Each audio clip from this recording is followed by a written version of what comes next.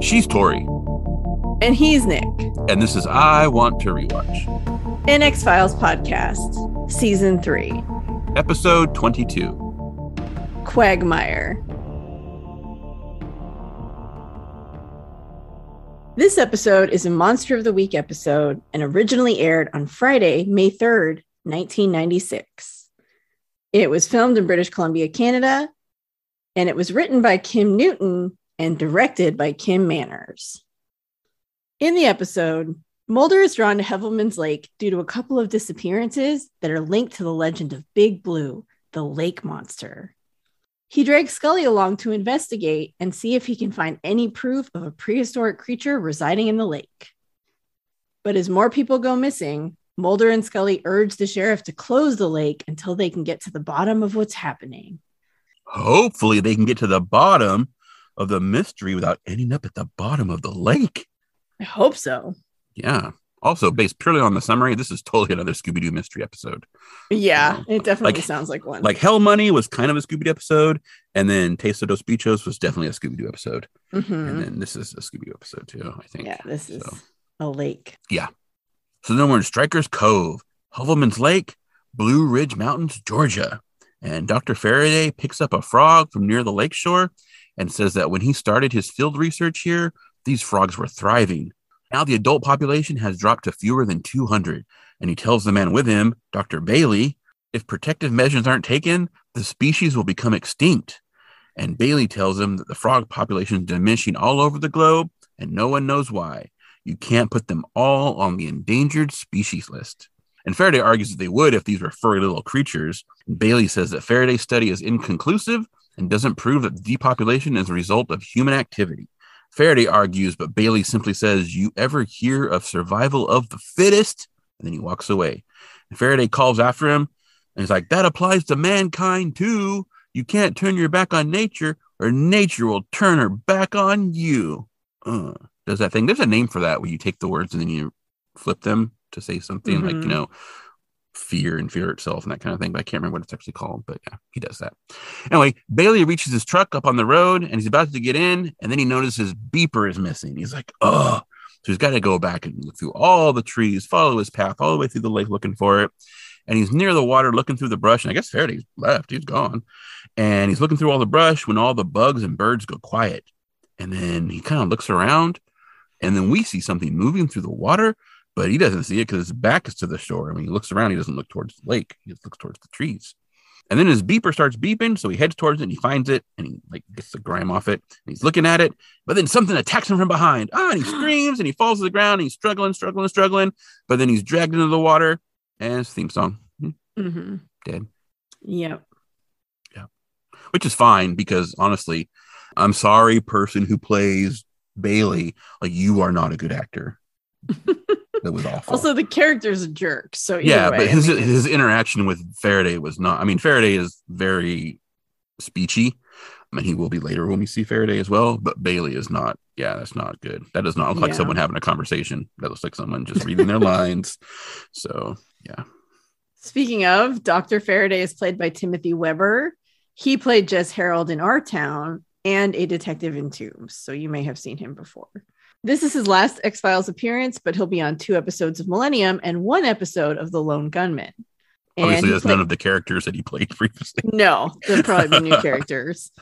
And he played the apprentice on Once Upon a Time, and he appeared as a news anchor on Forever Night.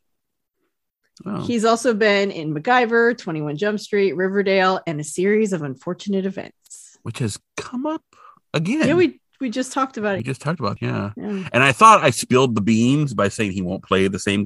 There's no way he can play the same character. But I'm going to spill a different can of beans by saying I guess he actually could play one of the characters he plays, because he actually could be Dr. Faraday again. But I don't think he's going to be, because Dr. Faraday doesn't die. So just so you know. Sorry, ruined that part too. All about it today. So, and then speaking of spilling even more beans, I've just got beans all over the place. And of the options we get at the end of this episode, the attack on Bailey does not seem consistent with what we have our options are. Like how he seems to struggle and is killed does not seem to match either of the options we have. I'm just saying that. Okay. Yeah. That's fair. I don't really know, but so then we're on County Road 33 in Rigdon, Georgia. And a car drives past a billboard that shows something in the water. And the billboard says, "What's older than the hills?" And we see Mulder and Scully are in the car, and Queequeg is in the back seat. Queequeg is Scully's little dog. Mm-hmm. And the dog is whining. And Scully tells Mulder they should pull over soon to give Queequeg a bathroom break. And Mulder's like, "Did you really have to bring that thing?" And Scully tells him, "You called me on a Saturday morning, told me to be ready in 5 minutes. My mom is out of town. All the dog sitters are booked. And you know how I feel about kennels. So unless he wants to lose his security deposit on the car, she suggests he pulls over." And Mulder's like, "I'm lost anyway. I need to pull over and ask for directions." So like, yeah, you tell him, Scully, pets are family. Yeah, and speaking of pets and family, you might hear Billy playing in the background, but that is totally I know, fine. I'm sorry. He has a crinkly totally mat that he has suddenly decided he needs to play with right now, even though he hasn't touched it in like 4 weeks. So and pets are family, so just enjoy. He's having a good time, so we're going to let him have a good time. He's having some fun. He was not having fun over Christmas. He got really sick, so I'm just happy that he's okay. Yep. He can do whatever he wants. And also I've been talking a lot about my family, so I'm taking kind of a road trip, and I'm taking my cats, and they think I'm an insane person, but I don't really have a choice given certain things going on with my cats. So like I can't leave them. And kennels are expensive. They're expensive, and it stresses the animals out. Like I feel like it's not fun. So anyway, that is a bit of a tangent. Yeah. Pets are family. And so Mulder is going to pull over and ask for directions. And Scully is lost on why Mulder is so interested in the missing persons case. And Mulder says that Bailey worked for the U.S. Forestry Service, which makes the disappearance a federal case because he's a federal employee. And Scully says it's not the jurisdiction that she's questioning. Mulder says that Bailey isn't the first person to go missing from Hovelman's Lake recently. 2 weeks ago, a Boy Scout troop went out fossil hunting, and their leader walked off to relieve himself, and he hasn't been seen since. And Scully asks if he thinks there's a serial killer at large, and Mulder says large is the opposite word. And they pass another billboard, and this one has like a thing on it, but it's bigger. It's got, instead of being like the first picture looked like a lake, and then like a big like lump of like ground or something. It was green. The next one has a lake, and it's got a big lump of something, but there's 2 lumps, but it still looks like maybe it's like the land or something. Maybe, I don't know. And it's all, what's bigger than the sky? And then Scully is like, you're leaving something out. And he's kind of like, he kind of plays coy. And then she tells him that missing person cases aren't uncommon, and she fails to see why they traveled this far. And then he kind of like, because they've passed another sign. And she's like, oh, you are not serious. And we see they drive past, and we see the final billboard shows that the thing in the water is a lake monster. And it reads, Big Blue, the Southern Serpent. Spot him at Hovelman's Lake. And like the serpent head is like extended out from the billboard and like wrapped around. So it's like, yeah. So. Yeah, Scully is not amused. Yeah, when they showed the first one, I was like, oh, they're doing that. But not in the way you think that I would be complaining about them doing that. I was like, oh, they're doing that because that's exactly the kind of thing that you would see if a place were doing that kind of thing, if they would have that kind of weird billboard action. And so the fact that they did it was like dead on. So I was really happy that they did it. It works really well. Because you knew what was coming and you were just waiting for it. And then they did it. So good job. Yeah, it was funny. I thought that was really good. It's a good opening. So then we're at the Ecology Sciences Lab in Hovelman's Lake, and Scully is interviewing Dr. Faraday while Mulder kind of looks around the lab. And Scully says that Faraday was the last person to see Bailey alive, and she understands they argued over an endangered species petition. And Faraday says that Bailey was a hypocrite. And Scully's like, you sound bitter. And Faraday's like, of course I'm bitter. Bailey wrote off 3 years of research in a single 2-hour inspection, but that doesn't mean that Faraday plotted his demise. And Scully notes that in addition to having a motive, Faraday doesn't seem too upset.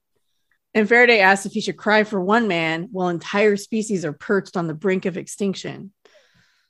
So Mulder asks if Faraday is aware of any indigenous species capable of attacking a human being.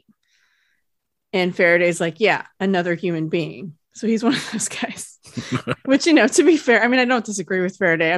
He's one of those like animal people, which, is totally fine.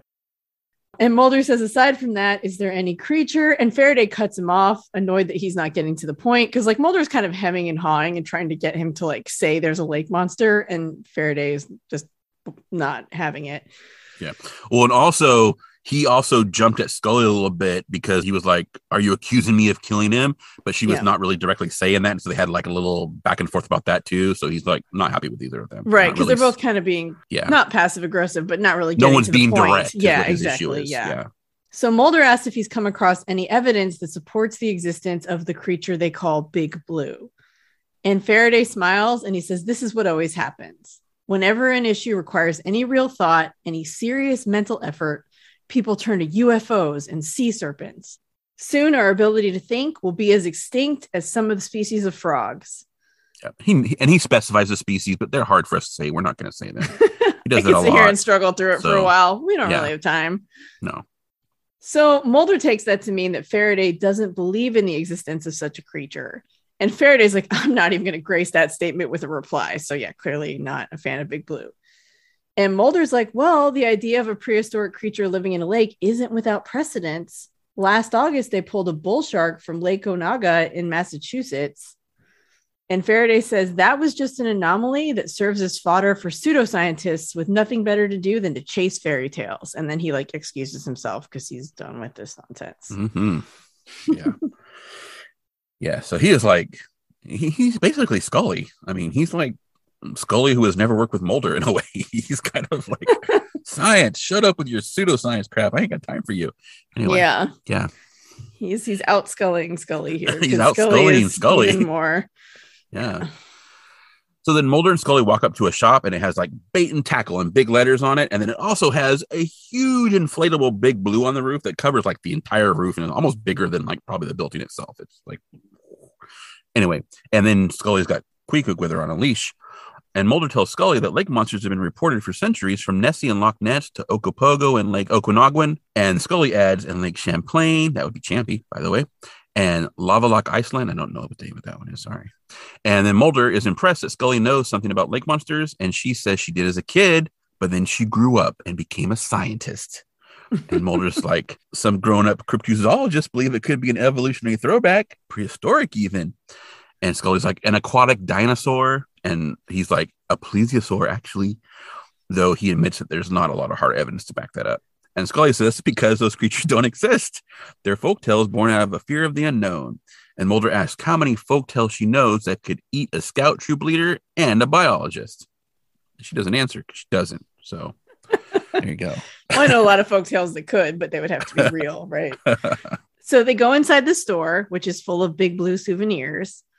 And in a display case, they have what they claim is a scale from Big Blue dated February 20th, 1965. And Mulder's like, Scully, check this out. And Scully thinks it looks like an insect casing, maybe something from a beetle. And the shopkeeper, Ted, asks if he can help them. And Mulder says they're looking for the Lakeview cabins. And Ted's like, oh, you missed the turn a few miles back. He says it's tough to find and suggests a map might help. They're $2.50 each. So Mulder agrees, takes the map, and gets out his wallet. And Ted's like, you don't look like you're out here to fish trout. And so Scully tells him they're FBI and they're investigating some missing persons reports. And he says, oh, yeah, that's big news around here. And Mulder's like, what are people saying? And Ted says the same thing they've been saying for years. He's not one for spreading rumors, but he's heard the story since he was a kid. And Mulder's like, about Big Blue? What kind of stories? Mulder's jumping on it. He couldn't get Faraday to tell him anything. So he's like, oh my gosh, the store owner is going to give me the scoop. So Ted tells them that when he was 10 years old, he was fishing with his dad when they heard a commotion across the lake.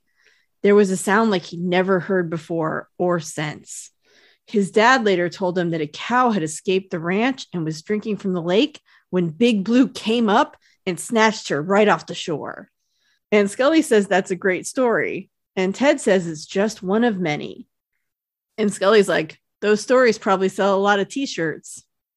Cynical. And Scully asks if he believes the stories. And Ted believes you have to look at the evidence and decide for yourself. Yeah.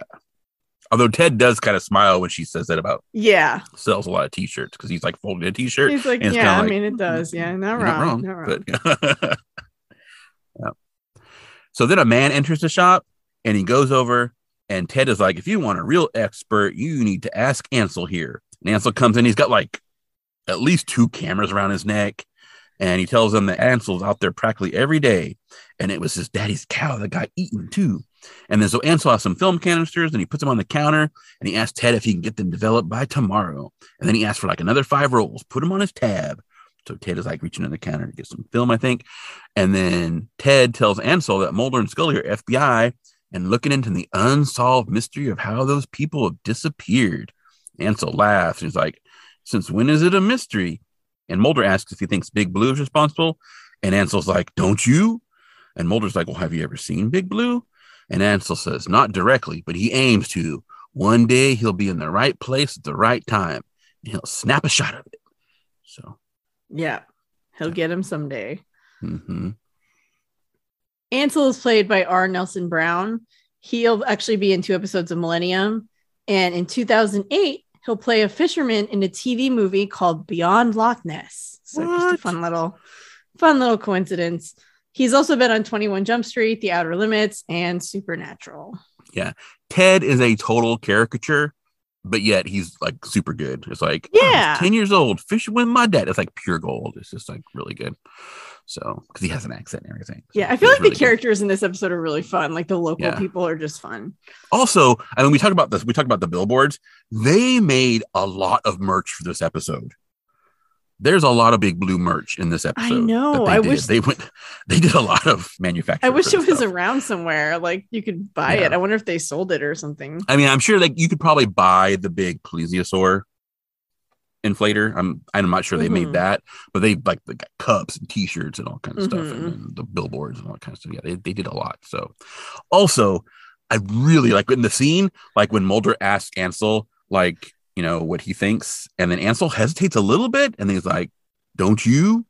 I really wanted him to say that yes, he knew it was responsible for it, but then say it was like a serial killer and that it wasn't Big Blue. But then he would keep going on about how Big Blue was real and he was going to get a picture of Big Blue and the killer was taking advantage of the story. Like, I just thought that would be like a nice little twist. If that'd be cool. He thought it was, you know, just to add that. Cause like Scully mentioned serial killer before and Mulder's like, no. And so then you would have some dude who like totally like, yes, he's real and I'm going to get a picture of him. But I don't think it's him killing these people. I think it's a serial killer. So I thought, especially because he has a little bit of hesitation when he does it. And I was waiting for it, but then he didn't. Yeah. I could see that. I think they probably don't want to do that because they don't want to introduce that as a real option. You know? Yeah, I mean, it would require more stuff. Although there is probably some stuff later that they probably could have cut out of this episode and used some of that. But anyway, yeah, they couldn't. That conversation is long and perfect. Leave it alone. I mean, it does. We'll and we're not there yet, but it does get used later, but I don't know that it needed to be used later to do all the stuff it does. So, and also it's something they already did once before, but anyway. So, yeah. And the timing of why they did it when they're doing it is also kind of strange because I'm not thinking that's what you'd be talking about at that moment, but okay. So anyway, we are ahead of ourselves. So a man on a dock puts a worm on the hook of his fishing rod and then he casts it out into the water and something snags the hook and pulls hard on the line. So the man tries to reel it in and he's like pulling really hard on the pole and like reeling. And then he sees something in the water and he realizes his hook is attached to a human leg wearing boots and jeans. Yeah, not good. So Mulder and Scully are still in the bait shop and Ted is giving them directions when the door opens.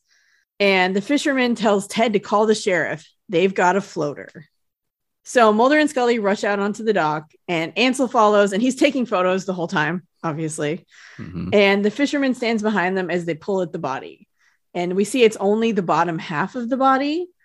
And Mulder says that it's Scott Woosley, the Boy Scout troop leader. Yeah, because he pulled the wallet out of the pants. Right. Yeah. Yeah. He doesn't just recognize his butt or anything. So, yeah. Well, given that he's never seen the man, that would be quite a feat. Yeah, especially because in the water is probably all bloated and not the same. Yeah. So Scully knows that the fly is undone and Mulder's like, are you insinuating something? And Scully says that most drowning victims are found with high levels of alcohol in their blood and their flies unzipped. They lose their balance urinating over the sides of boats or docks, fall in, and drown. And Mulder says, well, that doesn't explain why half of him is missing. It looks like something took a big bite out of him. And Scully says, or not so big. Fish eat decomposing matter, so any body that's been in the water for a period of time will be a food source. We eat fish, fish eat us. And Mulder asks if fish are known for eating half and saving the other half for later. Yeah, that was a super weak explanation, Scully. I mean, it's okay to just say you don't know something if you can't explain it. It's fine. You can just be like, I don't know. True. Although it's true that like things in the water do get eaten and bodies do come apart as they but predation happens. Not as cleanly as we were supposed to expect based on this not great prop that you're using. True. So, yes. So later that evening, we get several shots of the serene lake, and we see Ted, and he's walking through the mud, and we find out that he's wearing these boots that have like lizard feet on the boots. So he's making tracks. Mm-hmm. And then he gets stuck, and he's struggling to pull his boot free. And then we get the point of view of something or someone coming towards him from the lake. And Ted hears it. And again, we get that thing where like all the birds and animals around go silent. And so Ted's looking around. But again, when things go silent, no one turns around and looks at the water, despite the fact that apparently there's like a monster eating people in the water. But no one still looks at the water. Everyone just looks at the trees. Anyway, Ted keeps struggling to get free. But then he finally does turn around, but it's too late. And he's like, ah! And he's attacked and dragged into the water, leaving one of his big blue boots stuck in the mud. Ugh. Oh. Then it's a commercial. Oh. It's like, oh, Ted, don't be dead, dude. But yeah, just trying to make a living, man. Poor Ted. I know. I mean, if you're selling souvenirs, how are you going to drum up business? Yep. You make prints around the lake. Yep.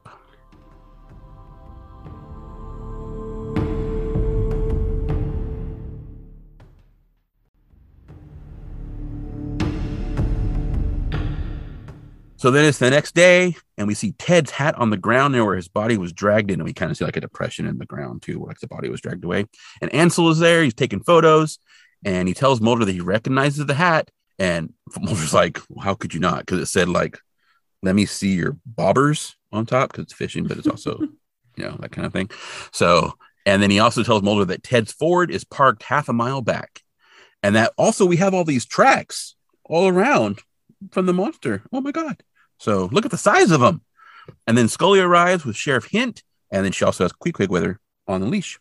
And Queequeg is like not wanting to stay in the place. He's wanting to go search around in the woods because it's fun. Yay. Mm-hmm. Anyway, Mulder tells them to watch where they're walking so they don't step on the tracks.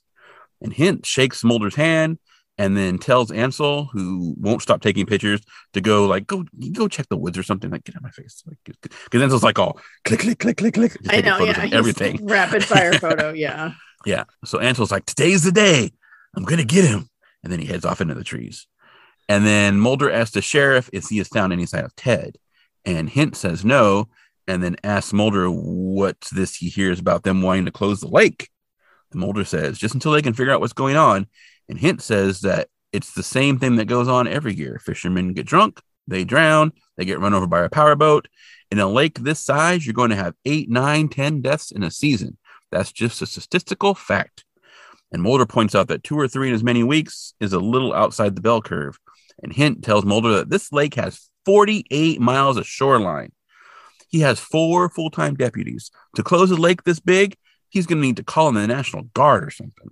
So Hint's not really about closing the lake, honestly. No. It's like, there's no shark. We're not going to close the beach. We don't need to. Yeah, it's fine. It's very fine. Jaws. Yeah. And Scully kind of agrees with the sheriff. She's like, Mulder, we would need irrefutable proof to close the lake. And Mulder's like, what about all these tracks? And Scully's like, a creature as big as the one that you're looking for would have left much deeper impressions. And Queequeg the whole time has been like, you get on it. And she's been a little, I mean, she hasn't been mean, but she's been kind of like, Queequeg, stop, kind of thing. Yeah. And then finally he like takes off and jerks her away. So she goes off with Queequeg. And Scully follows him, and Queequeg is sniffing around, and he finds one of Ted's lizard track boots. Go Queequeg, good boy. And then so she calls Hint and Mulder over, and is like, there's your lake monster, Mulder.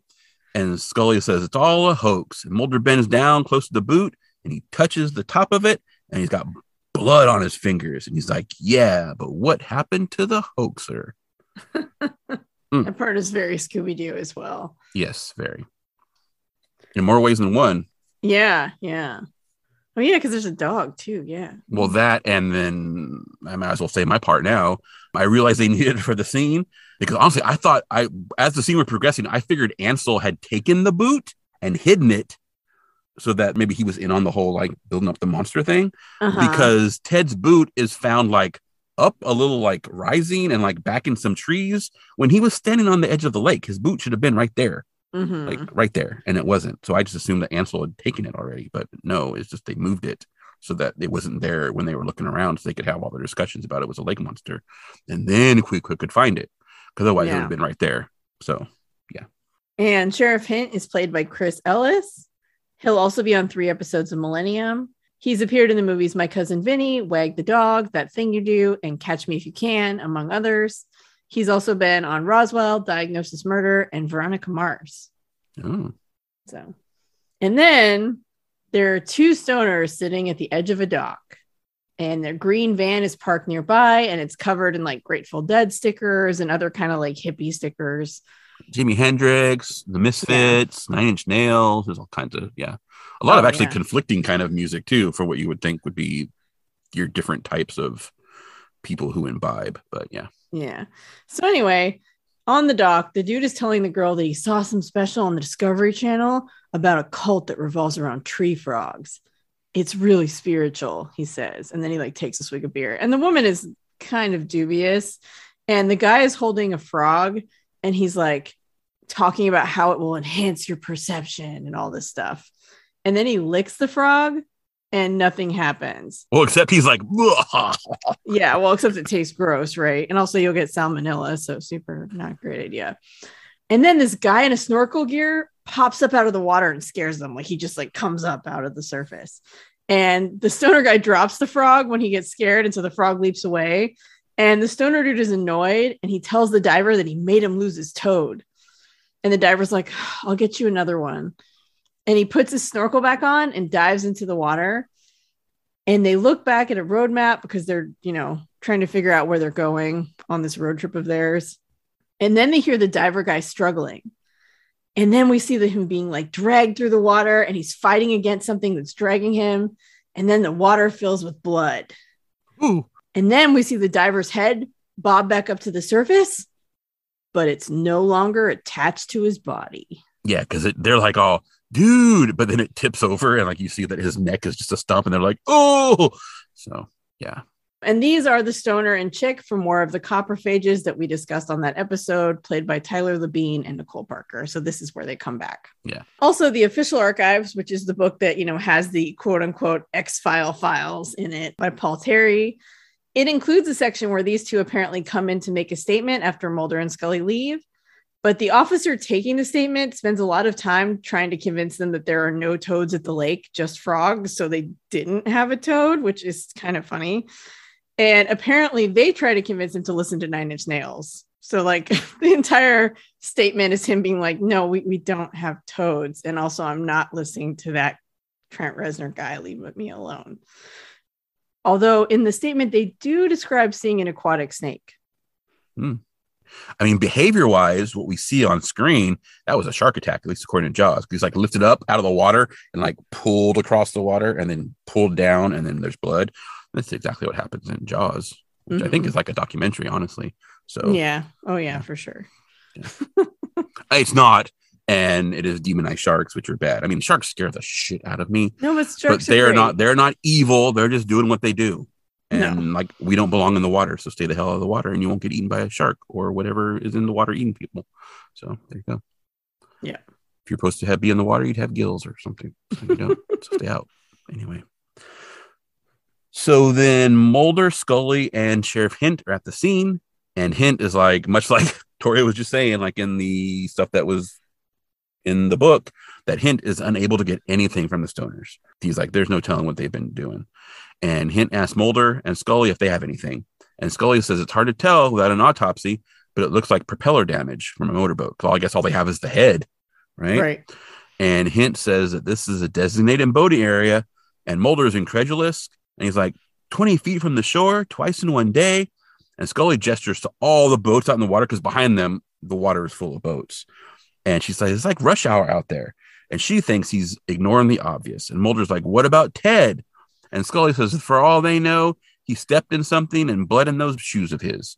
And he probably got so embarrassed that he doesn't want to show his face. And Mulder mocks her and is like, is that your new idea of like behavioral psychology, like embarrassment? And Scully's like, regardless of what she believes, there's no hard evidence for what Mulder believes. And then they use the handheld cam thing when Mulder and Scully are arguing, walking away, which made me dizzy. Don't know why they did that.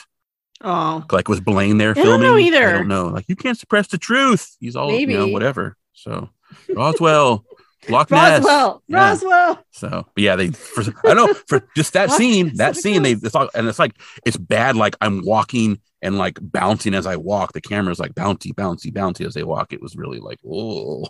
But I don't know why they do that sometimes. What they do. I wonder if that's footage they add after they've taken all the stuff down, so they realize they need to get it, or they want to get some filler and then they don't want to do a whole setup again, so they just do a handheld thing. But then I don't know, it just seems weird. The rest of the scene comes away fine, and then that one just is all bunka bunka bunka bunka bunka. So yeah, I was wondering if maybe they were going to have Ansel watching them or something. Oh, so we did almost like a Blaine thing, like he's like watching them taking a photo.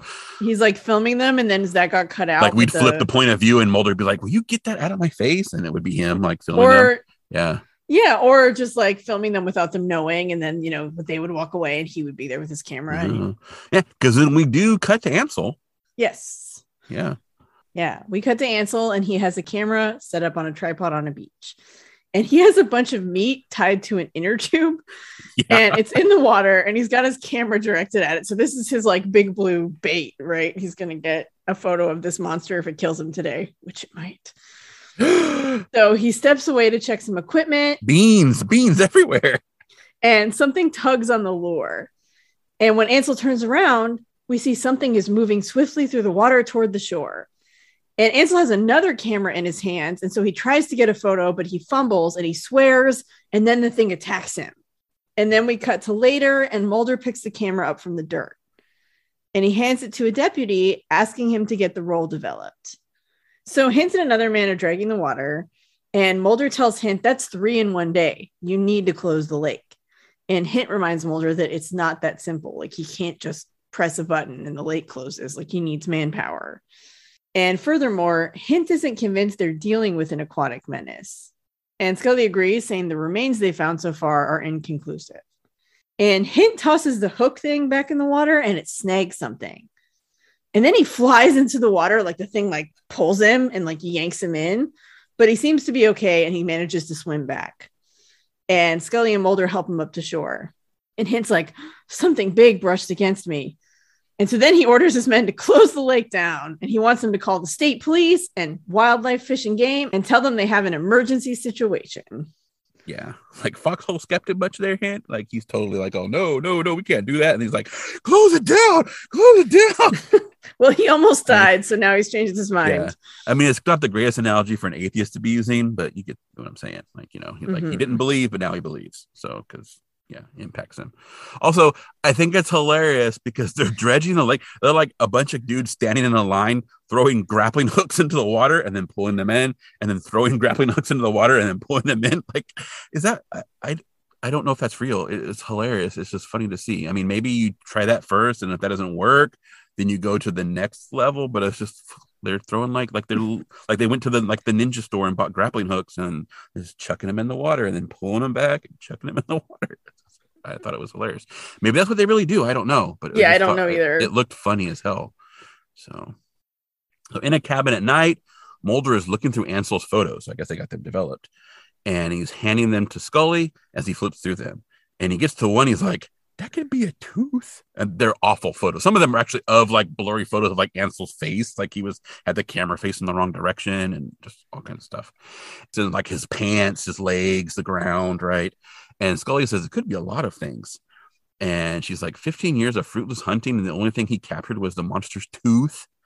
And Mulder's like, there has to be visual evidence somewhere. There are thousands of photos here. And he pulls out one of those stacks and he's like, let's go through them. And then he says he found something else in one photo, But then Queequeg is like whining at the door. And so Scully says she's going to take him out for a walk.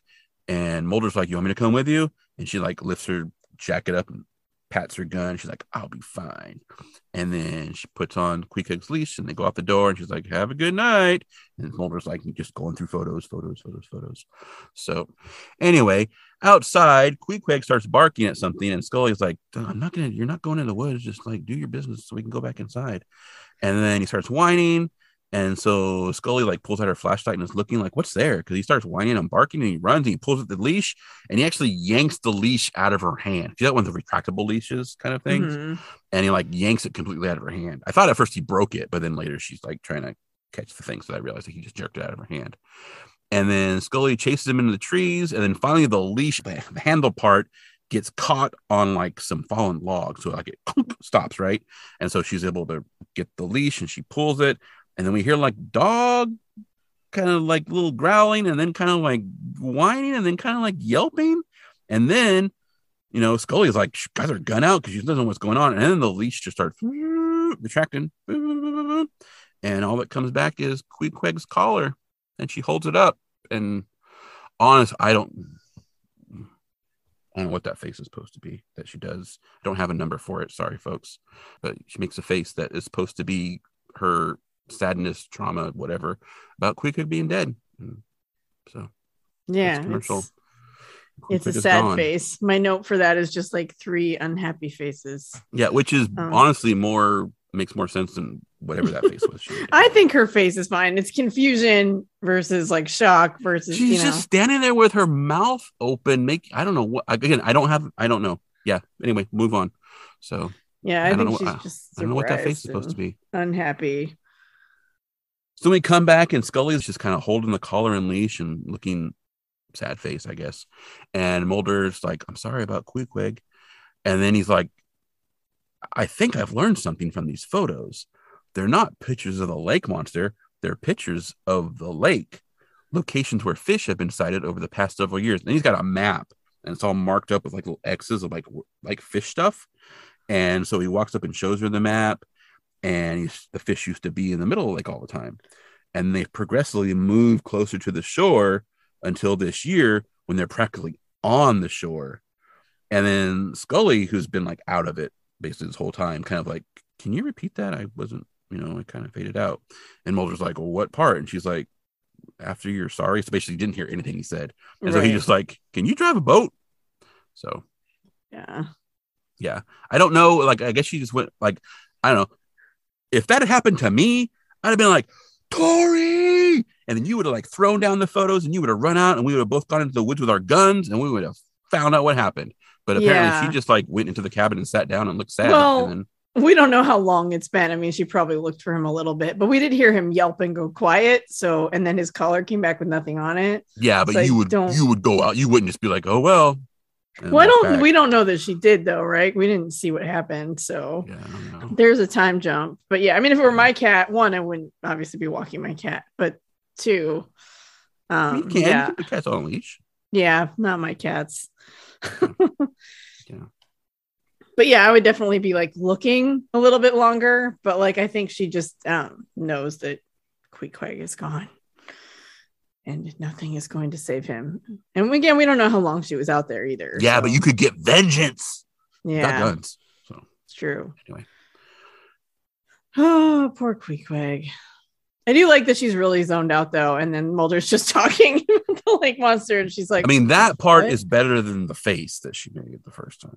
So, yeah. I think her face is fine, but it's fine. I'm waiting for like bugs to fly into her mouth because she's just like she's surprised. I think I think a lot of it too, it wasn't so much the face, it was that she held that face for so long with no movement and they like zoomed in and panned around her face with open mouth. I think that's what made it worse, was the fact that she held it for so long instead of like just not moving at all. It was just like, oh. And then they don't, they just like zoom in on it and stuff like that. I think that was probably more of it, was that they held it way too long. Yeah. So, but apparently Scully can drive a boat because they're on a boat. Well, I don't know we'll find out. I don't know. Well, I didn't say she was good at it. I said she could do it. Well, if you're using that criteria, anybody can drive a boat. I mean, They're not that hard to drive.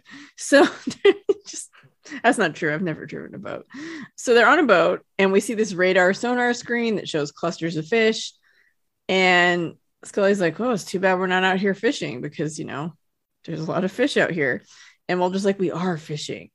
And Scully's like, you really expect to find this thing, don't you? And Mulder points on the map where she needs to go. And so she takes that as a yes. And Mulder says he knows the difference between hope and expectation. But then something bigger alerts on the sonar and it starts beeping. And this thing that looks like a cluster of fish is rapidly approaching their boat.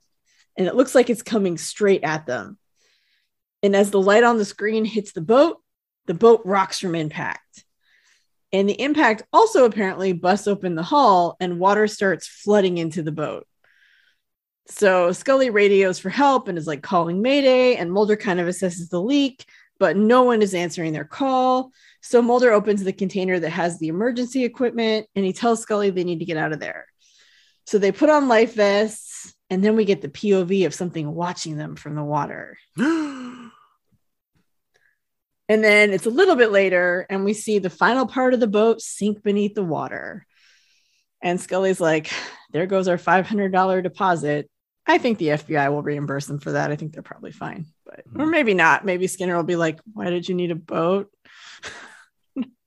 Anyway, what are you doing out there? I didn't approve this trip. What are you doing? It's true. I mean, they left on a Saturday. I've been trying to fix my office, and you guys were gone. And what are you doing? I don't know what you're doing. Yeah, I doubt that Mulder got approval. So we see that they're standing on what looks like a rocky outcropping in the water, and Mulder suggests they swim to shore because it can't be that far. And so Scully's kind of incredulous and it's really dark. And so she's kind of turns around and they have these lanterns, but they don't really shoot light very far. And so they both kind of look around and she's like, in what direction? And they don't see anything in any direction. And Mulder says that living in a city, you forget that night is actually dark. And Scully's like, you forget a lot of things. You're always worried about getting mugged or hit by a car. It's not until you get out to nature that you remember everything is out to get you. Yeah, I think they only have one lantern. I think Scully's holding it. I think they just have one. Yeah, they might. Yeah. It's not very bright. It doesn't shoot light very far. No. Although there is some weird lighting behind them that I guess is maybe supposed to be the moon or something because the rock is lit behind them as well. But yeah. Yeah. So then something splashes in the water and both of them draw their guns. And then another splash comes from behind them. So they whip around, but they don't see anything. And then nothing else happens. And Mulder's like, that was him, Scully. That was Big Blue. Not sure why Mulder thinks it's a him, but he says him. So anyway, Scully says, so what if it was? What are we even doing here? And she takes her life vest off. And then she asks Mulder what he's hoping to accomplish. And Mulder says, some of the things they investigate are intangible, but this creature exists within the specific earthly confines of this lake. And he wants to find it. And Scully's like, for what? And Mulder's like, you're a scientist? How can you ask that? And Scully says, you know what I really saw in those pictures the photographer took? And Mulder's like, not a tooth? And she's like, you. That man is your future, listening only to himself, hoping to catch a glimpse of the truth for who knows what reason. And Mulder says he heard Ansel joke that he was going to live off the copyright fees of a genuine Big Blue photo. And Scully says, well, at least that's a legitimate reason. And Mulder's like, you don't think my reasons are legitimate? And she says, sometimes she just can't figure them out. So I have some questions. One is, did Scully actually just crash that boat into the rock? Or they were pushed into the rock by something. Something did come at them. The boat sinks and they're on a rock. Yeah. And then why did she take her vest off? Because they're still in the water. What if something happens? And then why is she so crabby? And then also, are they actually standing on the back of Big Blue like they were in a cartoon? I don't know. I don't think she's super crabby, but I mean, her dog did just die because of this investigation. So I think she has a little bit of a right to be a little cranky. Okay. I'll grant that. But I do think she crashed the boat into the rock. She might have. Although I also have questions about that we'll get to in a little bit too. Yeah, it's dark. I mean, it's possible that's what happened. Yeah. So there's more noise in the water. So Mulder looks around and Scully grabs her gun. And then there's another noise, so they stand. But then through the fog on the water, a duck appears, quacking. And Mulder jokes that he's still tempted to fire. And then later, they've laid out their life jackets on the rock. So they're sitting on the life jackets. I'm still not sure why they've taken them off, especially if they think there's a monster maybe in the water or something in the water. Like, why would I you guess take your life jackets off? But they're on dry ground, quote unquote. So they're not going to jump in the water. But it's not very large ground. And if something does attack you, you might need to get off of the dry ground into the water. Yeah. Anyway, I don't know. I think they're a big, heavy vest or anything. I don't know. So they're having a conversation. They're talking. And Mulder asks Scully if she could ever cannibalize someone. And Scully says that though the idea is abhorrent to her, under certain conditions, people are primed to perform whatever extreme measures are necessary to survive. And Mulder says it's amazing what some animals will do. Mulder's getting hungry. Yeah, he is. I mean, who knows how long they've been out there? I didn't see them order a pizza or anything beforehand. They probably haven't had dinner. Mulder's doing that cartoon thing like Scully's in a hot dog bun. And yeah. And Mulder says a creature of this size must have adapted its behavior over the years to minimize its chances of being seen by its only predator, people. Coming closer to shore must have been an act of desperation on its part. And Scully's like, poor Queequeg. And Mulder asks why she named her dog that. And so she talks about how her father used to read her Moby Dick, and she called him Ahab, and he called her Starbuck. So she named the dog Queequeg. And then she says she just realized something. And Mulder's like, that Queequeg is a bizarre name for a dog? And she's like, no, that Mulder is a lot like Ahab. So consumed by personal vengeance against life that everything takes on a warped significance to fit his megalomaniacal cosmology. And Mulder's like, Scully, are you coming on to me? Scully's got daddy issues. She said he called her dad Ahab, and now she's saying that Mulder's Ahab. I don't think that's the connection, but yeah. And then she's like, the truth or a white whale, what difference does it make? Both obsessions are impossible to capture. And Mulder jokes he's always wanted a peg leg. And then he talks a bit about societal and ableist expectations of the world. I don't know. It's kind of, they have a really long conversation. It goes on. No, and it's actually pretty good. And in this little short sentence, it sounds almost like Mulder's saying gross stuff, and he's actually not. No, he's not. He's saying that being super positive, and is like, if I had a peg leg, maybe I'd be happier with my life because I would be like, I'm living my life. I'm moving on. I'm going. I'm doing it right. And so instead of feeling like he's expected to be this golden boy who can be this FBI wonderkind or something, you know. Yeah. And then there's a splash in the water, and they both get up and get their guns out, and their lantern burns out. And it's commercial. Yeah, I do think this little bit here was script padding, but I mean, I think it was, but it was also nice. It does come up later. They use it later, so it's not like they just stuck it in and then don't talk about it. Right. But in their long talk with Mulder doing his talk about peg leg, all kind of stuff, he does quote Moby Dick, and Scully kind of laughs at the quote he uses.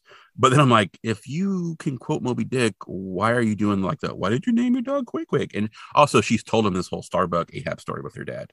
So I don't know what's going on there. I mean, I know that you like Kolchak, but if you named your cat Vincenzo, I might still ask you why you named your cat Vincenzo. Like, is it because something we about argue the cat all the time that remains? Yeah, exactly. So you never. So I mean, I don't think that's an unfair question. Like, even though I know where you got the name, I would still be like, oh, but why would you name the cat that? Like, is there some reason? Does he remind you of Simon Oakland? Whatever. That's a Kolchak reference. Sorry, people. Not sorry. Check out our Patreon. Yeah, you can hear us talk lots about Kolchak. But yeah, I think that's a fair question. It's not like I don't know where this name came from. It's just why did you name the dog that? The whole Starbucks thing, though, again, is that's reused. Yeah, she has said that before. They've sure. had that discussion. So yeah, but I guess if you haven't seen that episode, you need to know the whole story. It's television. I get it, but yeah. Also, I'm not the whole time Mulder is talking to. We only see Mulder like from like the shoulders up, and he's wiggling the whole time he's talking, and I'm not sure what he's doing because it's like he's not watching Bigfoot videos. So it's really weird. He's just talking the whole time, and he's like, "Oh, wiggle, wiggle, wiggle, wiggle." I'm like, "What's he doing?" I think he's supposed to be like rubbing his hands together to keep himself warm, but it just looks obscene. It looks bad. Yeah, I didn't even notice that, but yeah, I can see that not looking great. Oh man. Anyway. And they cut back and forth with him and Scully the whole time, and he's doing it the whole time. And I'm like, what are you doing? Oh man. Yeah. I loved it though. It was hilarious, but I was like, what are you doing? So oh dear.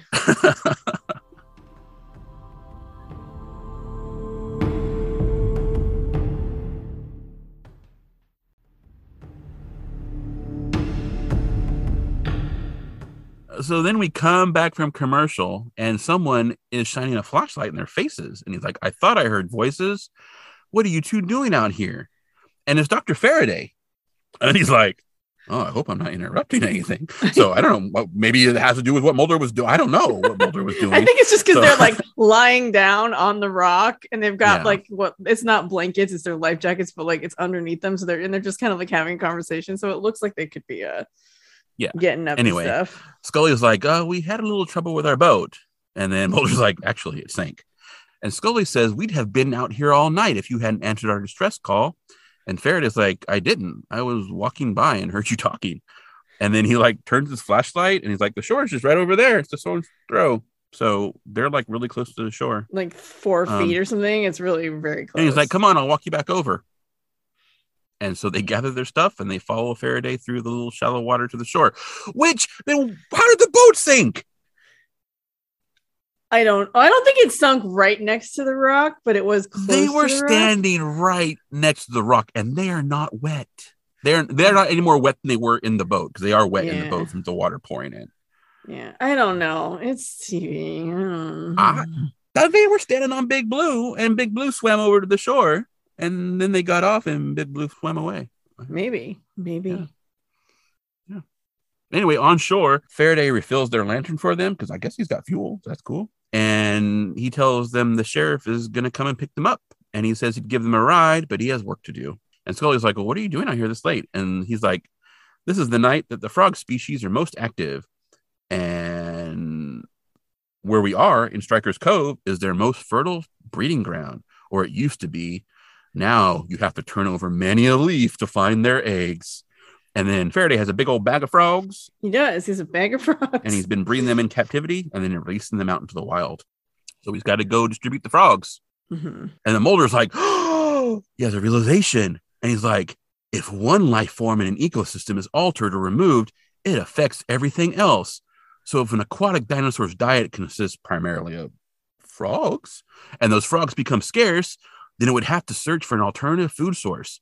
A human? Scully asks. And Faraday says Mulder is taking his legitimate research and stretching things way out of proportion to try and give it validity to a ludicrous theory. There is no prehistoric lake monster. And Mulder argues that the creature lives in this cove, which explains the disappearance of frogs as well as the recent human attacks. And Faraday insists that that's absurd. And he's been doing research in this area for years. If something lived in these waters, he would have seen it. Mulder says this is a prehistoric creature that's gone unnoticed for thousands of years. And if it knows how to do anything, it knows how to hide. Maybe it even has an inline habitat in the dense forest or on the rocks. Faraday says he has no time for these absurdities, and he excuses himself. And it's like, I got frogs to release. And he walks away. And Scully's like, well, Captain, what now? So, yeah. She's Ahabbing him again. She's ribbing him a little. So Sheriff Hint arrives and tells him there's been another death, and this time it does appear to be an animal attack. It bit a fisherman's arm clear off. And Mulder asks where it happened, and Hint says on the other side of the lake a couple hours ago. His department has the cooperation of the state police and full use of the Wildlife, Fish, and Game Department's vessels, and he's already got a full-scale search underway. And Mulder's like, we need those men here searching the woods. And Hint is like, I've got 30 boats in the water already if they're going to find this thing. And Mulder cuts him off and he tells him he needs to sweep Stryker's Cove. But Hint refuses, saying he's got them looking near the attack and he's not moving them because that's where they think they'll find the thing. And Hint's like, you're welcome to search these woods yourselves, but I have a water search to run. So he starts to leave and Scully stops him and says they'd appreciate it if he could spare a few men to help them over here. So Hint agrees and he says he'll send them down, and Mulder thanks her. So kind of nice. Scully's like, all right. Also, she probably wants to catch the thing that killed her dog. I would. I mean, yeah. I mean, I said that earlier, but I mean, I guess it takes Scully a while. Shock. I would be catatonic if something happened to my cat. Like I was basically catatonic all like over Christmas weekend. One of my cats got sick and then it snowed and I couldn't get him to a vet. And like, I was just a mess. I couldn't do anything. So it was super fun. So yeah, I can imagine. He's fine now. Thank goodness. But it was a stressful few days. Yeah. So there's a noise and they realize it might be Faraday. So they follow it. Yeah, because it's not just a noise. It's like, ah! Yeah. So it's someone makes a noise, I should say. Not just a random noise. And they find Faraday propped against a tree. He says he thinks something grabbed his leg, but it came from behind and he didn't see it. It had him and it moved back and forth and then it just let go. So Scully looks at his leg and then she asks for his belt and she says he thinks he nicked an artery and they have to get him to a hospital. So she uses the belt as kind of a makeshift tourniquet. And Mulder asks where the creature went and then heads off in that direction. And he walks through the trees with his gun and flashlight out. And after a moment or so, he hears a noise and he aims his gun, but it's just a frog. So he keeps going. And then a branch cracks and several branch trees like snap as something moves under the brush. And Mulder runs and he trips and he ends up with his back against a tree and he fires at the thing coming toward him and he shoots it. And we see it's an alligator. Yeah, and he unloads his gun. It's clicking at the end. Yeah.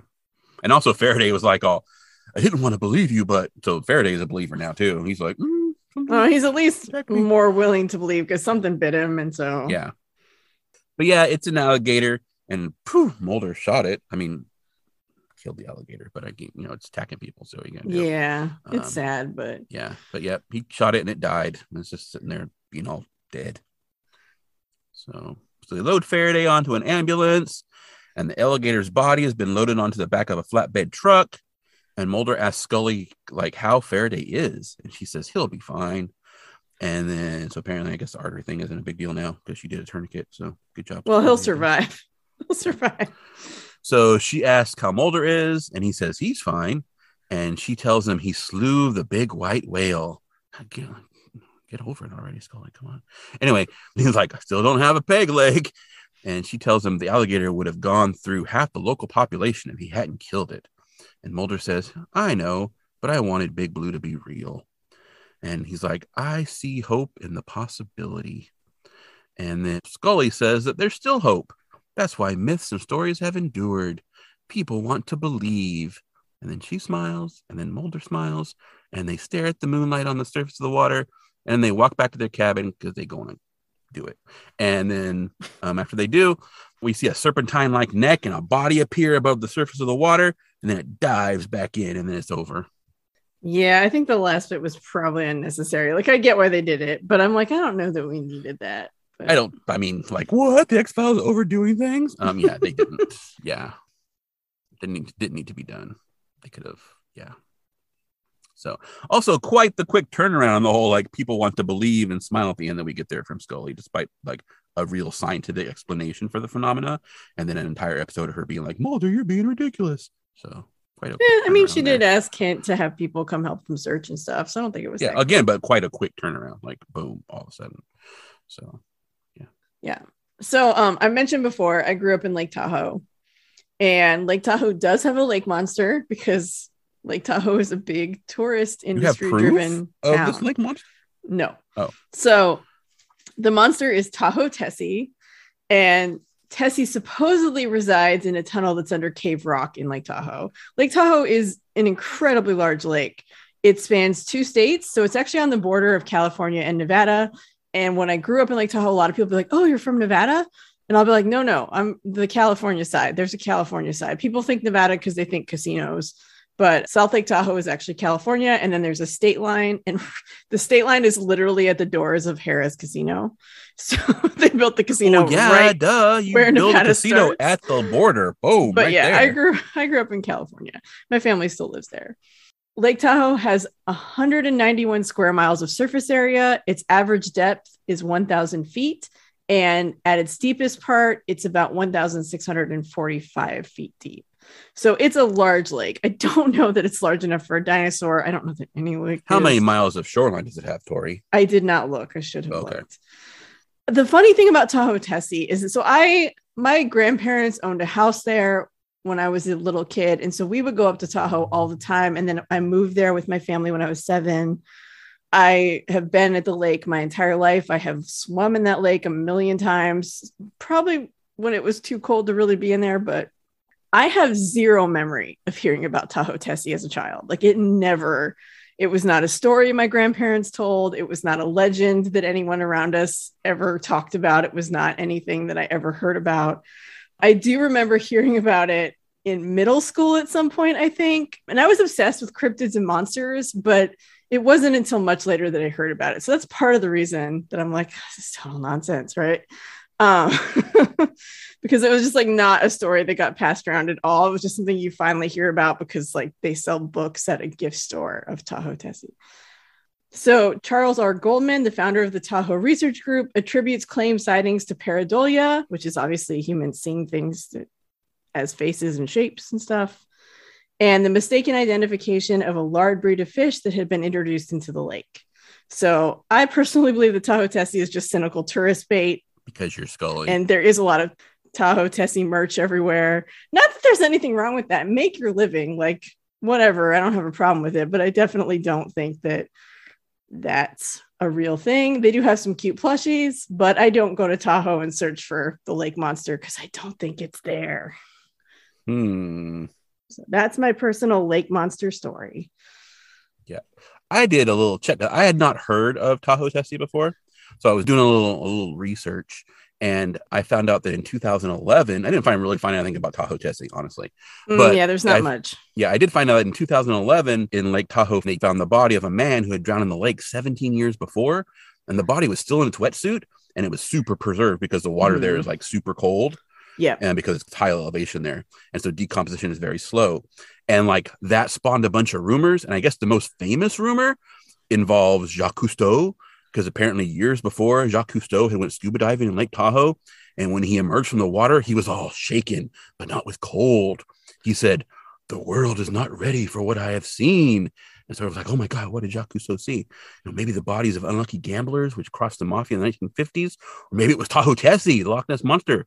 But then found out that like Cousteau never visited Lake Tahoe ever, like in his entire life. So it's probably just a big old myth, but it's no less chilling because the physical conditions of the lake are such that bodies could still be drifting beneath the surface. And I basically plagiarized that whole thing from a story called The Rumors and Truth in Lake Tahoe from KQED. And I'll put a link for that. So, and Lake Tahoe is full of bodies, which you don't want to think about when you're like hanging out on your inflatable floating device chilling on the lake. But yeah, especially in the deeper parts of the lake, and because it is cold, yeah, they're super well preserved because it's an icy lake. Lake Tahoe is 6,500 miles up in elevation, and obviously it snows there because you can ski there. So yeah, full of bodies. Grew up in that lake. So there's not a monster that I know of, but speaking of dead bodies in lakes, my family used to go to Shaver Lake a lot because it's nearby to where I grew up in California. And it's another one of the things that added to my fear of water, basically. Like, I don't mess with water at all. Sorry. Because after playing in the lake, my dad thought it would be super funny to ask me if I felt any of the dead people from the town under the lake trying to grab my feet and pull them down to go live with them under the lake. Because apparently Lake Tahoe, there is actually a town underneath it.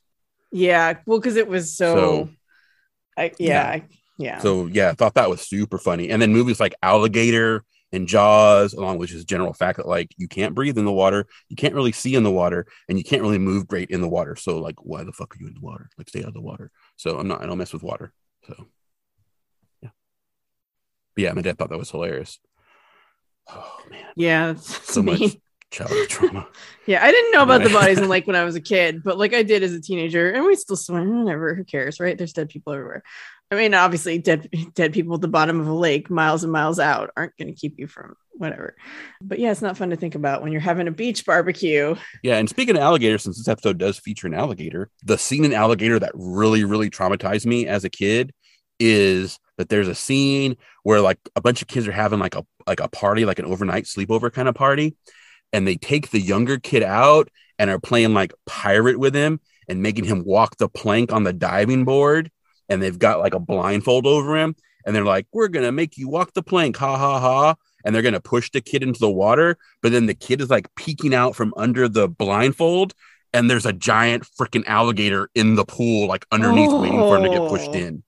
And then I think he actually does get pushed in. And then he's dead, obviously. So that just, scary. Man, that just messed me up. that, and of course being told there were like dead people trying to grab me while I was in the lake. Yeah, that's scary. I wouldn't have loved that as a kid. Yeah. So, yay trauma. Awesome. Speaking of trauma. Yeah, Queequeg. So I mentioned in the Clyde Bruckman episode that I read an interview with Darren Morgan that happened in 2018 where he looked back on his time at the show and that episode in particular. I mentioned there was a spoiler in that article. The spoiler in the article was that Queequeg died. Yeah, like the person interviewing just like brings it up in the middle of nothing. Yeah, so it just comes at you. That's why it's like a big spoiler because you can't even avoid it. And Darren Morgan said that he and the other writers do regret killing off the dog. He said they were dumb kids and, they just...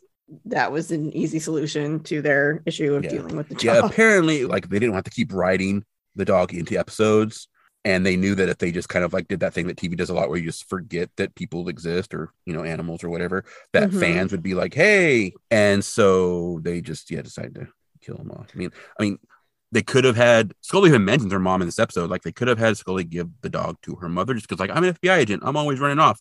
I can't have a dog. Mom, take the dog. Like you need someone. Like dad's gone, right? Take the dog. Like you don't have to. Whatever. Yeah, that would have been better. I'm also super highly suspicious about the fact that they kill the dog in an episode that is written by a female writer. This is only the second female writer we have on the X-Files. It's only the fourth episode written by a female writer, and I seriously doubt that this writer came in hot with the script. It was like, we're going to kill Queequeg. Like they obviously put that in the script. Oh yeah. No, I don't know. Kim Newton did not write that in. She might've written Queequeg. And I wonder if this is why she only does 2 episodes, because this is she wrote Revelations and she wrote Quagmire. This is the last one. And like, was she just like not happy about the way the script editing work went? Maybe. And it wasn't, but I'm just super suspicious. That's not one of like the main writers this happens on. It's like someone we brought in and also happens to be a woman. I don't know if it's that she's a woman and that's giving them some benefit of the doubt, but the fact that it's not a main writer might have helped because they didn't want to get that kind of flack, right, for killing a dog. And also, but to be fair, like the way Darren Morgan talks about it, it sounds like they didn't really think about how it would be a big deal. They just wanted to get rid of having to deal with the dog. And so they didn't really think about it. And then when it happened, people were upset and they're like, oh, that's not good. Maybe we shouldn't have done that. Have they never watched any television or movies or heard about people with animals? I don't know.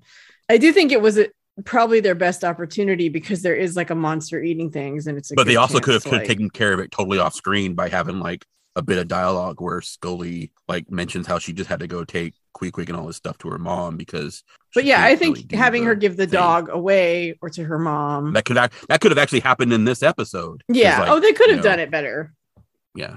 So whatever. But. It's too bad. I mean, I really like I said, I mean, I'm pretty much a cat person now. I have a really hard time picturing having a dog, but I don't know. That dog was really cute. I would love a dog. It's just so cute. It's little, it's cute. I don't know. Yeah. Although, there is a thing apparently where people assign gender to animals that is usually like erroneous. Like I think the general thing is that dogs are he's and cats are always she's. Mm-hmm. Like I have lots of people. My mother-in-law sometimes still calls Frankie a she. It's just one of those things that gets ingrained in people where cats are she's and dogs are he's. But I do the same thing because Queequeg, who we're assuming, we don't know. I'm assuming that it's a he because based on the name, but Queequeg is the type of dog that I automatically assume would be a female dog because it's super cute looking, and so I'm like, it's a girl. So yeah, there's a great line in Community where someone's like, Troy thinks all cats are girls and all dogs are boys, and Troy's like, have you ever seen a cat penis? Which no, I have, unfortunately. Oh, okay. I don't want to know that story. Well, just because my cat gets like, he's never had urinary blockage. He does occasionally get urinary crystals, so he's on prescription food to prevent that. But before we knew what was going on, he would like put his peen out and lick it because he was trying to, he couldn't pee very well and it was uncomfortable for him. So that was kind of the warning sign. So I have seen my cat's penis. I don't know why I'm talking about that on a podcast. I apologize. How did this come up? We were talking about Queequeg. Anyway, I'm sad that Queequeg is dead. Cat penises. Yeah. Well, I blame Troy Barnes. So anyway. We don't know what that even is. So it's the character. The person on Community? Yeah. Okay, gotcha. Okay. Played by Donald Glover.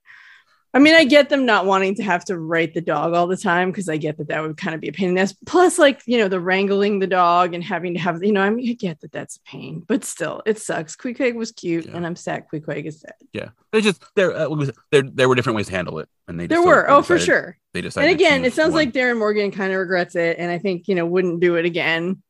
And the other X-Files writers, and we wouldn't have had like Gillian Anderson trying to make whatever face she made. I think she did fine. Although I'm gonna have to go back and watch that scene and see what you're saying. I do. Face. The more I think about it, I think it's maybe not so much the face; it's the fact that they just held. Like she had. Not only did they hold it so long, she had to hold it so long that it just looks like, what are you doing? Yeah. Like, and so in a way, that's actually a directorial thing. So that's kind of on Kim Manners because that's the choice he made. So anyway, ratings. It's all about the ratings here at I Want to Rewatch, an X-Files podcast. Actually, it's not, but we do them anyway. We do them. Yeah. So despite Queequeg dying, I do actually like this episode a lot, but I'm really into cryptids. I really love the idea of lake monsters. I don't believe in them, but like Mulder, I want to believe in them. You will shoehorn that in every chance you get. I will, because I do. I want. I don't know. I think it's a really fun story. I like all the townspeople. I like the side characters. I love the idea of this guy who has lived at this lake his entire life, and his goal is to get a photo of this monster so he can live off the royalties of this monster, which I think is funny. And I like Ted, and I like him trying to drum up business for souvenirs by like putting out fake footprints of a lake monster. I don't know. I think it's fun. It does have a very Scooby-Doo or Jaws kind of vibe, which I think is fun. It definitely was like, other than Queequeg dying, which made me very sad. I think this episode was really entertaining. It was really fun, and I'm going to give it an 8. An 8? Whoa, yeah, I really like you it with your 8s. Okay, I like some lake monster action. Right. Well, I am. What am I doing? I think I'm gonna go with. It wasn't a. I mean, there is some stuff that I'm like, this doesn't make sense, and a lot of it, the stuff that doesn't make sense, is because they wanted to do, like the whole like Mulder and Scully on the rock thing. I realize if the boat wrecks and it's supposedly by the monster or something that wrecks the boat, you can't have them in the water, because then how do you explain your two leads getting out of the water successfully without being attacked, right? You got to figure something else out, which maybe you just don't have the boat wreck and you got to not write yourself into a hole. But that kind of thing, like the rock and then the boat, and it's like they're right there by the shore. And like, yeah, their lanterns weren't great, but the dude was holding a hell flashlight. You could have seen the shore. There was also he did wade out. It was a little way. It wasn't like directly attached to the shore, right? And then also like they were on the radar with the boat. Like, did the boat radar not work properly? Because it should have let you know, like, hey, you're about to like crash into the shore. Yeah. So either the rock moved because it was Big Blue, or there's just weirdness anyway. But anyway, aside from all that kind of business, it was kind of a fun episode. It was the kind of fun episode I like, where I'm not having jokes thrown at me constantly. It was written and it had humor in it. And it was like, like the whole, and not even like, I guess that part is still written. I'm assuming it was in the script, but like the whole like sign in the beginning and just like the little like, oh my, and then like, oh my God, are you serious? Kind of I stuff. know. Yeah. Like it was all, just lots of little things that are like that add up to being entertaining. So I'm going to give it a 7. Nice. So yes, so not as high as you, because I do have a couple of issues. That's fair. But there are a couple of issues for sure, but yeah, sometimes there are issues I can overlook, and then like the whole like last episode with like the whole like, why are we doing succubus here? Like, what is going on? And with the whole rain thing, right? And it's like, why? But then it's like, okay, well that's fine. But then this one, actually, some of the things that I'm having trouble with do really affect like what's going on in the episode, and like with where was the boat and all that kind of stuff. So yeah. So yeah, 7. That's fair. It's still pretty good. I mean, honestly, it is. Yeah. Yeah. So, all right. Well, that was Quagmire. It wasn't such a quagmire for us, at least. So, cool. Yeah. All right. Well, I think we're done. All right. Well, R.I.P. Queequeg, and I hope you guys all have a good day. And Ted. Yeah. I mean, Ted's not the only person who died, but he's the only one that I get to do Bill and Ted jokes with. So. Anyway. All right. See you next time. Bye. I Want to Rewatch is hosted by Tori and Nick and recorded at Black Cat Studios. Hashtag really just a bedroom closet. That's right, we made this. And be sure to join us next time as we rewatch X-Files Season 3, Episode 23, Wet Wired. And try to figure out if the truth is still out there.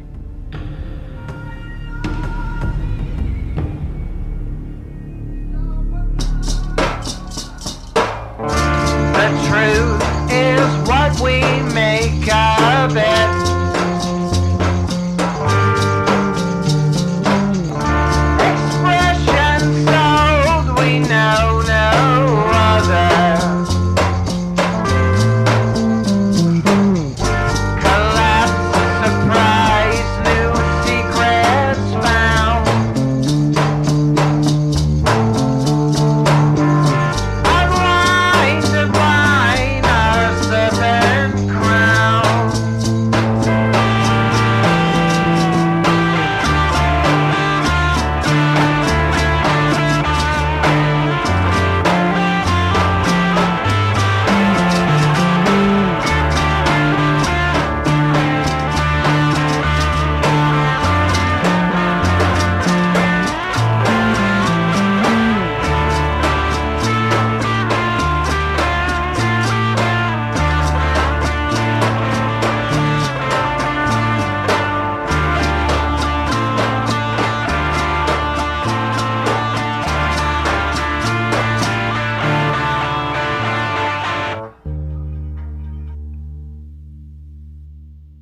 In the episode, Mulder is drawn to Hevelman's Lake. Don't ask me. It's Hevelman's Lake. I think it's Hevelman's, but yeah. In this episode, Mulder is drawn to Hevelman's Lake after a couple. I should probably read it before I. Yeah, I'm not sure where to find where that is said. I know Mulder says it a couple times, but I'm not sure exactly where. So we'll just go. I'm pretty sure it's Hevelman's. Yeah, we'll go with that because I don't know where to find it, and it would take forever. So.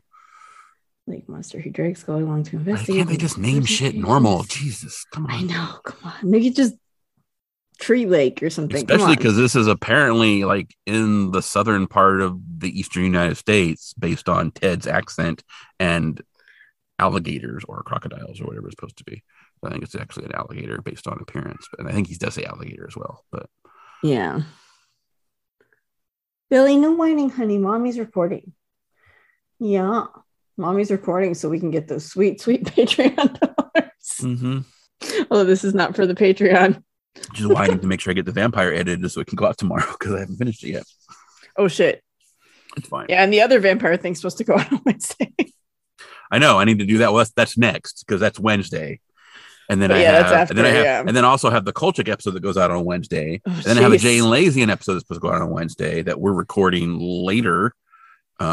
That's going to be that one's going to be just a short, like, hey, we're done, we're out later, bye. So it's all I was just going to record it myself. Then I contacted him and asked him if he wanted to chop it. So we're going to have like a little chat, but then also do a little like, we're done. Yeah. Hopefully that'll be fun. I don't know. Yeah, it's fine. It's just we're not into it anymore. It's not what we want it to be anymore. It's not fun to do because we're constantly not only just talking, but we're also talking, trying to think about like what's going to be in the podcast, and it's work, and so we're not doing it because it's work. Yeah, if it's not what you want to be doing, then there's no point to keep doing it. Like, all right. In the episode, Mulder is drawn to Hevelman's Lake after a couple of disappearances due to the. Oh my God! I put the stress on the wrong word.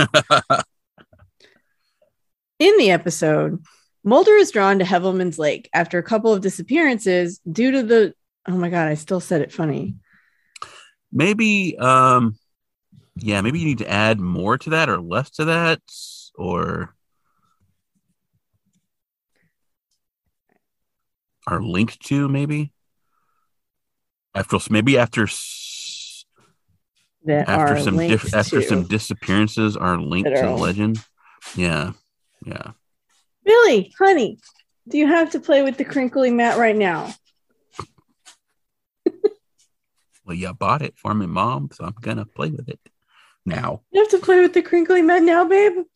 Can you maybe play with a different toy? Oh, Lord. Oh, I vacuumed yesterday, so I picked up all the toys and then I dumped them in a pile, and I was like, toy pile. Anyway. Well, yeah, and they're all new. I didn't have these toys before. These are all new. Yeah, they were all on one side of the room. Now they're Mom celebrates Orthodox Christmas. Hooray! It's Christmas. They did get a new scratcher thing because Locke ruined the old one when he was sick, and so they got an ice cream truck. Oh, so they're are these the little Target house things that you get? Yeah, periodically? exactly. Okay. Yeah, it's very big and it was hard to put together. Oh, it's okay. Anyway, it's fine. It just came yesterday, so they've been very excited. Oh. All right, I'm going to get through the summary so we can get through this episode before it's 9 o'clock. Frankie and Sam are just happy they have their new Cat City, the underground of the tower. That's just me throwing random bits of packing paper down there, and they just rummage through the garbage like little garbage cats and just have. No, I can't because Locke will eat it. Yeah, he'll eat paper. He'll try. Yeah, no, they love their little. Periodically, it gets raised. We raise the homeless village under New Cat City, and then they rebuild. So yeah, no, every time we get packing paper, Locke will play with it for like 3 minutes and then start to try and eat it, and I have to take it away. I'm like, nope, you can't have that. Yeah, no, they build little nests in there and burrow in when it gets really full and just hang out in there, little caves. And yeah, that's cute. Anyway, sorry. No, it's totally fine. I'm the one who started with the tangent, so we're good.